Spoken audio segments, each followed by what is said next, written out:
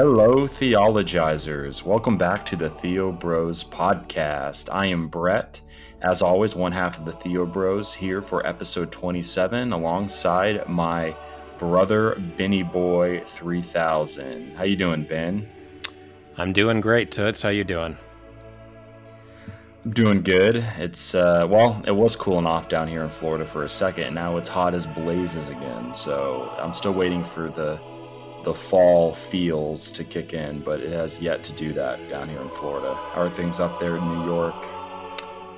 It's beautiful. It's peak fall weather right now, and all the trees have turned all the brilliant colors.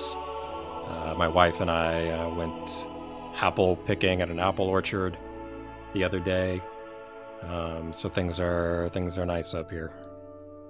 I'm jealous of your fall foliage. Yeah, man. Dude, I got fall fauna and frickin' flora up here for days, man. Well, I'm about to take a trip to Montana with a couple of my friends, so I'm sure I'll get plenty of fall foliage and all the great fall atmospheres up there here next week when I leave. Heck yeah. I'm excited. So anyway, this week, I always say that. How about this month? We're going to start a new Theo Bros series. And the name of the series is going to be Scripture's Native Language. So what this series is going to be is we're going to start taking a look at the Bible, how the forefathers, not the forefathers, the 407 years ago. The church fathers read the scriptures, how the Jews read the old scriptures, the Old Testament. Man, I'm really on a roll right now.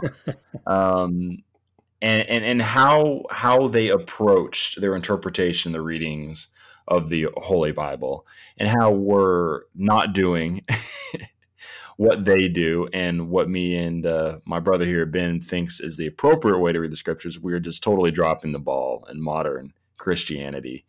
And we just want to take a look at different themes that are seen throughout Scripture, Old Testament and New, throughout the Bible, throughout the grand story that God is telling through the Word of God. And we're going to look at these different symbols that appear frequently, and how we should be looking at these symbols and what these symbols mean in the context of the Bible. So Right. each week we're going to pick one symbol and do a deep dive into that. And that was a horrible summary of what we're doing. But Ben, why don't you help bring clarification? No, that was great, Brett. I just want to add that so I kind of decided to call it Scripture's Native Language specifically because, as you said, Brett, one of the, if not the primary mode in which the church fathers and the New Testament writers, and even you can see this in literary structures in the Old Testament as well, were reading their own scriptures. Was through a symbolic and typological lens. And so I called it Scripture's Native Language because I think as moderns, we tend to overemphasize just what the text literally states. Whereas I want to say that Scripture's Native Language is more in type and symbol and allusion. Okay.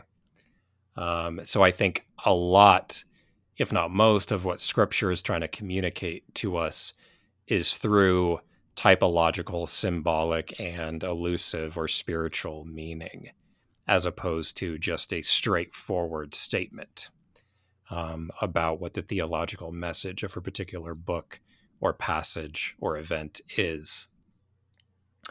So that's what I wanted to, do this kind of mini series about. And like Brett said, each of these short episodes is just going to briefly discuss one of those symbols or typological motifs throughout Scripture that we can see have a kind of a consistent meaning and the way that they're used throughout salvation history. Okay. Yeah. And I think that that's something that us modern evangelicals have an especially difficult time with. Our friends over at the Catholic Church and the Eastern Orthodox Church, I think they have the ability to read the scriptures in more of the symbolic way, because they have these great traditions that have taught them to do so, and have had commentators on scriptures and theologians throughout their history that they can reference, that um, show them ways to read scripture with the authority of their tradition. With modern evangelicals, we're such Bible first and nothing else, with no tradition or no education or authority to help guide our reading of scripture. I think that the easiest way to go when it's just your Bible and you, which is the way a lot of the evangelicals approach the Bible, is to just read it literally, and it just is what it is on the page. But looking at not the founding fathers, but the church fathers and authorities on scripture throughout the years, throughout the decades and the centuries and the millennia, have approached the scriptures quite differently, even before the Reformation, in our short history of modern evangelicalism, with this more symbolic reading. So I think us, especially evangelicals, can sit at the feet of some of these, especially early church fathers, to learn Right. how to read scripture. I just got the image of humblies sitting at the feet of these saints. Oh yeah, man. With their beards just sitting on our heads. Just drinking in their wisdom. Yeah. So anyway, this week has been, I don't know if you've said this or not yet, but we're going to be looking at the first theme that we're going to be approaching in this series, the symbology of water. Yes. And before we begin, again, kind of to go off part of what Brett said, I think part of the reason this is difficult for us as modern Westerners, post-Enlightenment way of viewing the world and reading texts, is because we tend to make a sharp differentiation between a quote-unquote literal and a quote-unquote spiritual interpretation of a text. And the reason that we sharply divide these two things, as if they can't both be true at once and be interconnected, is because we've lost the symbolic or sacramental cosmology of our Christian forebears. So for people like Paul, for people like the ancient Israelites, for people like Gregory of Nyssa, Maximus the Confessor, St. Augustine, Thomas Aquinas, all of our Christian forebears thought that creation itself has a meaning. And so there is a God-given meaning in cosmic realities, right? In nature. So there's a divine spiritual meaning that trees participate in, that the heavenly bodies participate in, that the earth participates in, that under the earth participates in, that mountains and rocks and clouds participate in. After the scientific revolution, even if we're still Christians, I think we've kind of implicitly imbibed this idea that reality, the natural world, has no kind of intrinsic meaning to it, but we just impose meanings on it through kind of arbitrary metaphors and similes. But this is not the cosmology of our Christian forebears.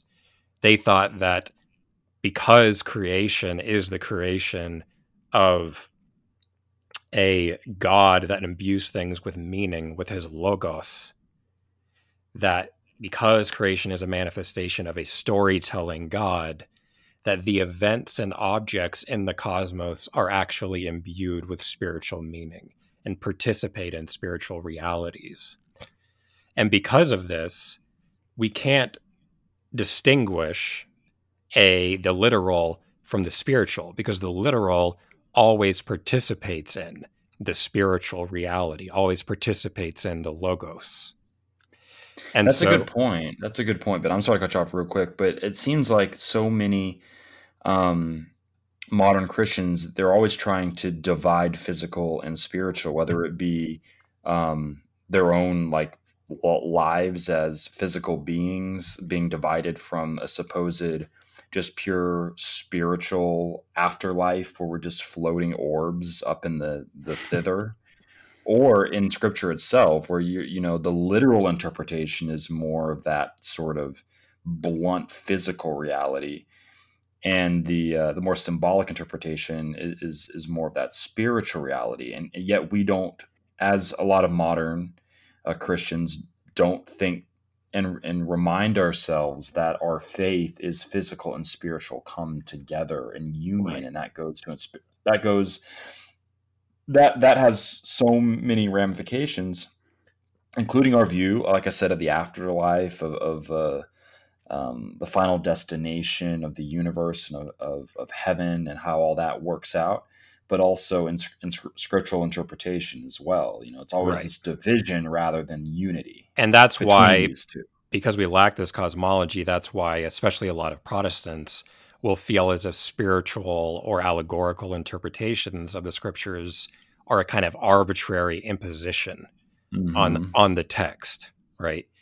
And the reason, again, I think they tend to think that is because implicitly they're not recognizing that the concrete physical reality that the text is really referring to already was saturated with a spiritual meaning, with a participation in divine and spiritual reality. So people say, oh, if you're saying it's allegorical or spiritual, you're somehow implying it didn't happen. But that is not at all how the church fathers or the New Testament writers thought about it. They thought that it did happen, and what actually happened already typified a spiritual or mystical reality. So there's no bifurcation between this, right? Yeah, it's almost like they're the detractors from this sort of reading of scripture would say, you're just imposing these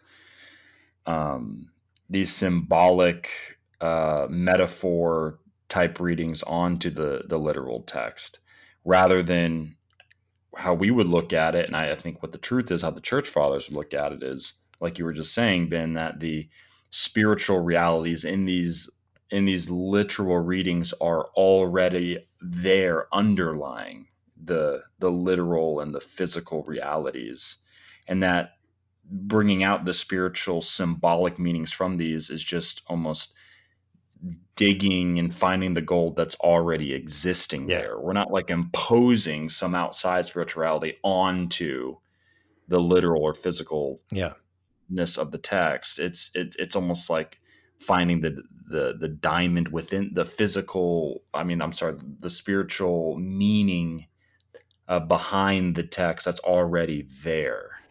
Right. So right.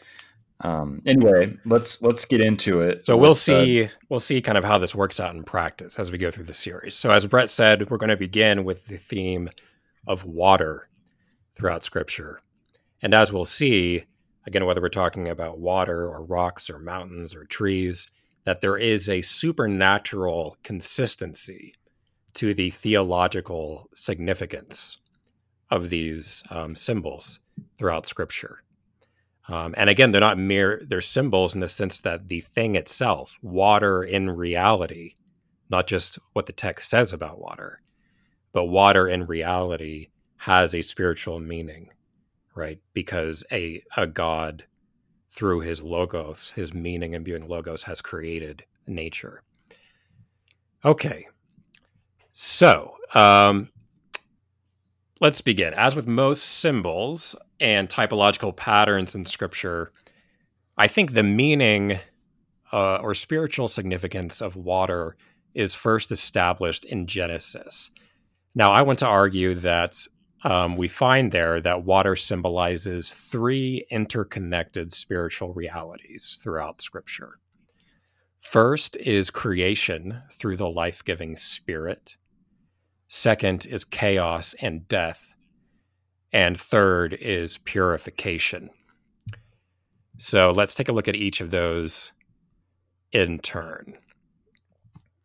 So Brett, why don't you start us off with the first time we have this association of water and spirit in the Bible? Yeah, so as you just mentioned, we first find the image of water in Genesis, all the way back into the beginnings of the Bible and the creation story. And we find it with those early passages I'm sure most people are familiar with, where the Spirit of God is hovering over the waters, which is the moment when this creative effort by God begins. This occurs on the first day of creation, and water is the almost the clay, or the initial substance that is there as God begins to create the physical universe. So from everything that we see in our world, in our universe today, us, nature, the animal world, everything, the stars, all comes from this initial symbol of water, which is what has given life in the creation story in Genesis to the entirety of and the variety of the physical creation that we have and see around us today. So that's the first time in Scripture where water is used as this sort of life-giving spirit substance, all the way at day one of the creation story in Genesis. Right. And as you said, Brett, I think you were mentioning day two of the creation, that the origin of life is in the sea, in the process of creation as well. Mm-hmm. So to go to the actual Scripture reading from Genesis, it says that, let's see if I can find it here. In the beginning, God created the heaven and the earth was without form and void, and darkness was upon the face of the deep. And the Spirit of God moved upon the face of the waters. That's Genesis 1:1-2. Right. And then as we proceed through Genesis on to the next major water event, which is, of course, Noah's flood, we see a similar motif playing out. Now, many scholars have noted that the flood narrative is really a narrative of decreation and then recreation. So just like at the beginning, in the initial creation, the primordial waters covered the face of the earth, and only then did the Spirit begin to divide, the land from the water, divide the waters from the waters, and have life emerge. And the same thing happened with Noah's flood. So God destroys the old world, right? The first world that's been corrupted by Adam and his descendants with water. But Noah is saved on the waters, right? And when Noah lands back on Mount Ararat, again, we see the land appearing from the waters, just like in the initial case with the initial creation account. And the second bird that Noah sends out is a dove. And of course, we know from elsewhere in Scripture, especially the New Testament, that the dove is a symbol of the Spirit. So once again, we have the Spirit hovering over the waters. Now, another interesting thing about this kind of recreation story of the flood is it says in Genesis 8:1-3, this is an interesting passage. So it says that God remembered Noah and all the animals and livestock that were with him in the ark. And God sent a wind over the earth, and the waters began to subside. Now, some of you might know that the Hebrew word for spirit is the same for wind or breath. And so once again, we says, and God sent a wind, right, over the waters, and this causes the waters to begin to subside and land appears. Once again, like in the initial creation story. So as we move forward through Genesis, we get again this motif of water being associated with the life-giving spirit and creation in the life-giving spirit. Mm-hmm. And that, that's the first theme that you see throughout Scripture, and we'll hit on two more of these overarching themes of water and the symbolic meaning behind how it's used in the text. And the second one we'll look at is the idea not only of this creation through this life-giving spirit, but also water being used as a symbol of chaos and death, almost the opposite of what we just talked about. So going back to the passage that we just looked at, that we just quoted in the first chapters of Genesis, in the creation story, it talks of the waters as being this sort of chaotic cosmic water that God speaks order into. And this isn't just seen in the creation story in Scripture. This sort of idea of the waters being sort of chaotic and not controllable is in creation stories is seen in other myths throughout history, not just the biblical creation story, where the gods must bring order to these chaotic waters. But the difference is in all of these myths, the gods do it through some sort of violent means, whereas as Yahweh, the God of the Bible, does it through just a pure command. He speaks the order from the chaos. Right. So in the Babylonian creation story, I think it's Marduk who, in their creation myth, he has to overcome the primordial chaos, right, which is represented again as waters, the primordial waters, by overcoming the water dragon called Tiamat. And so Marduk has to fight, and then he cuts up Tiamat and then divides and distributes the body parts of Tiamat, who is the chaotic water dragon, in order to create. So you also see this kind of polemical aspect of the creation account in Genesis of saying, no, the true God does not have to overcome anything in order to create and bring order. He simply does it through his word. Yep. So then let's briefly move on to the third, and then we'll look at the overarching theme that we see in all three of these themes that we're hitting on right now. But the third major theme that we see from this idea of water is purification. This is the symbolic meaning of water that ties these first two ideas, water being life-giving spirit, and also the chaos and kind of death theme seen in water. Purification is simultaneously the destruction, like this chaotic death, or washing away of what is evil, but at the same time, the restoration. There's the life-giving spirit theme at work, and salvation of what is good. That is what purification is. It's the washing away of what's bad, and the restorativeness of what's good. And that's seen in a few examples in Scripture. The earth, one of the main ones we've been talking about already. The earth is purified in the flood. The destruction of the wicked, the salvation of Noah and Israel is purified through, well, not Israel, I'm sorry, but the whatever you want to call them, the evil peoples in Noah's day. But then you also see this idea of purification with the Red Sea and the Israelites coming out of captivity out of Egypt, and the Red Sea being parted. The destruction, which ends up being destruction for the Egyptians who are pursuing them, but salvation for Moses and the Hebrews. Right. Yeah. So then we also see, of course, the temple ritual purification, cultic purification that's associated with washing with water, of course, that the priests have to engage in,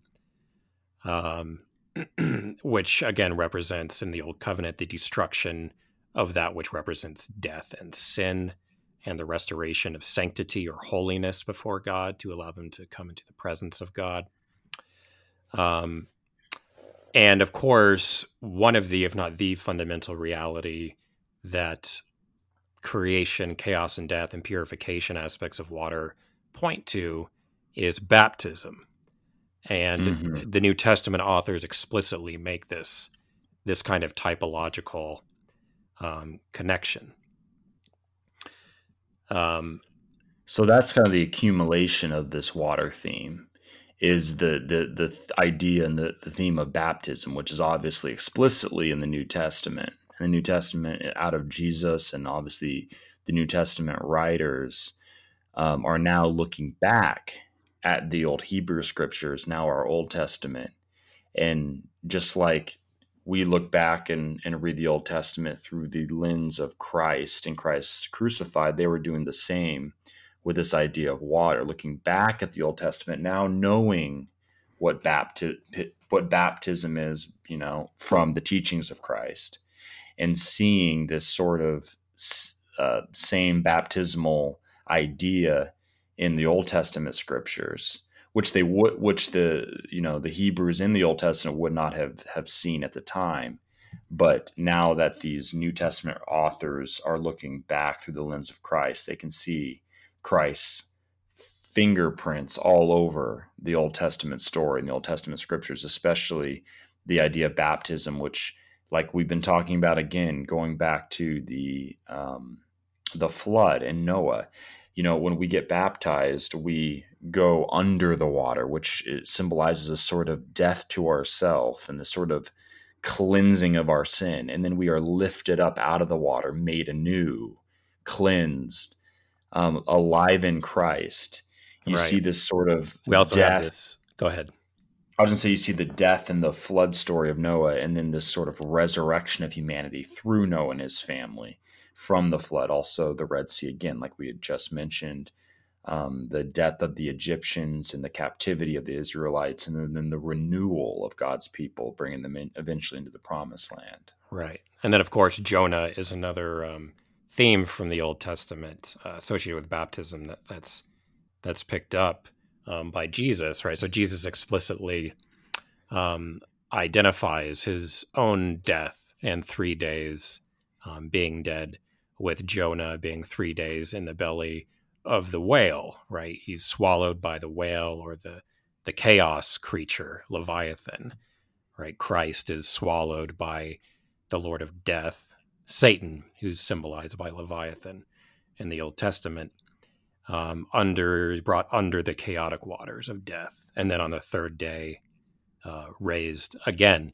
And Christ refers to his death not only as a kind of antitype of the Jonah story, but he also refers to it as his baptism, which is interesting. So again, we have that connection. And that's what Christ is doing, and I think wants to do in all of our individual lives too, as Christ followers.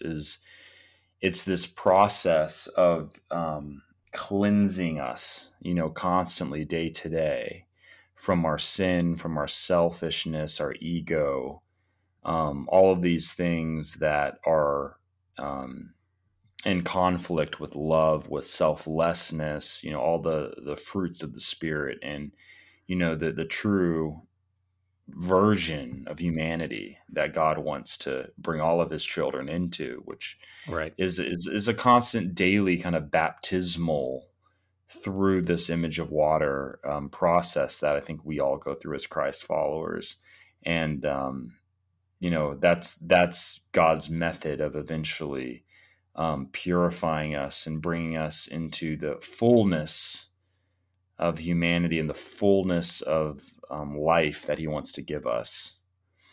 Right. And Christ refers to that spiritual reality of our renewal in the Spirit to the woman at the well, for example, as living water welling up within you to eternal life. Yeah, God himself, Christ himself, being an image of water as well. Living water, we all know how it feels to be parched, and then to have that glass of water finally, and just how just nourishing it is when you're drinking that in, and how needed it is. And what a great image on our just our desperate need of Christ, and the renewal and the life and the rest and the restoration that he can bring to us when we need him. Especially when things get hard. God is that living water for us. It's available to us. Right. We just need to come to him and drink that living water through Scripture, through prayer. So it can be kind of a terrifying image, but can also be a very beautiful image at the same time. Right. And then I think perhaps one more interesting connection, again, and it shows how even one particular symbol ends up kind of connecting in indirect ways to all the others. And so there is another key symbol in the Old Covenant for purification, and that is circumcision, right? The sign of the covenant, right? Of being set apart by God, being pure before God in covenant relationship with him. Ben, we're doing so well. We're ending on a good note, and you got to bring circumcision into the conversation. I had to do it. Okay. And it's because the New Testament writers did it. Right? All right, fair enough. Because Paul makes the direct connection between circumcision as the means of entry to the Old Covenant and baptism as the means of entry to the New Covenant. And even in the Old Testament, there's at least one significant moment where these two motifs are directly connected, or they intersect, which is when Joshua and his armies are going into the Holy Land after they cross the River Jordan, which once again is a part for them to get across. And after they go across, Joshua commands the people with him, or at least the soldiers with him, to circumcise themselves, right? And of course, circumcision is a cutting off of flesh, right? Cutting off of that which is sinful or evil, or symbolizes that, and purifying oneself. Just like in Noah's flood, God says, I will cut off all flesh, right? So all these things end up being connected. I know. And then when you start to see these connections, you start to realize how Scripture really is a whole. It's many different small pieces of work, different genres written in different parts of history.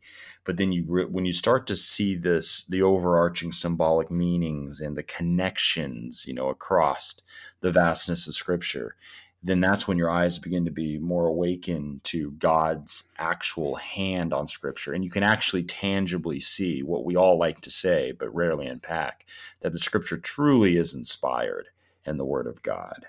Right. So let's end on this one scripture, just because baptism is the main theme we see for this idea of water, and it comes from Luke 3:21-22, and it says, "When all the people were baptized, it came to pass that Jesus also was baptized, and while he prayed, the heaven was opened, and the Holy Spirit descended in bodily form like a dove upon him.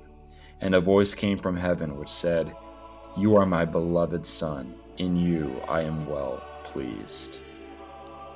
There it is. So may we all cling to the same Jesus, to the same Christ, right, from this passage in Luke. And remember that all symbols, all the sacramental realities of nature and Scripture and the sacraments of the Church, they all are fundamentally a participation in Christ. Christ is the ultimate antitype, of which all the other types are shadows.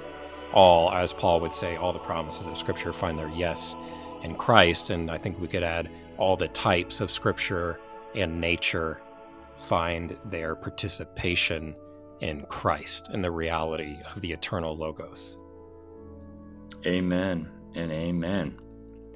All right, theologizers, we went a little over time, but there's just too much good stuff to dig into with the symbology of water. Hope to see you next time on the Theobros podcast. Hope you enjoyed it, and we'll talk to you soon, theologizers. Later. This is the Theo Bros podcast.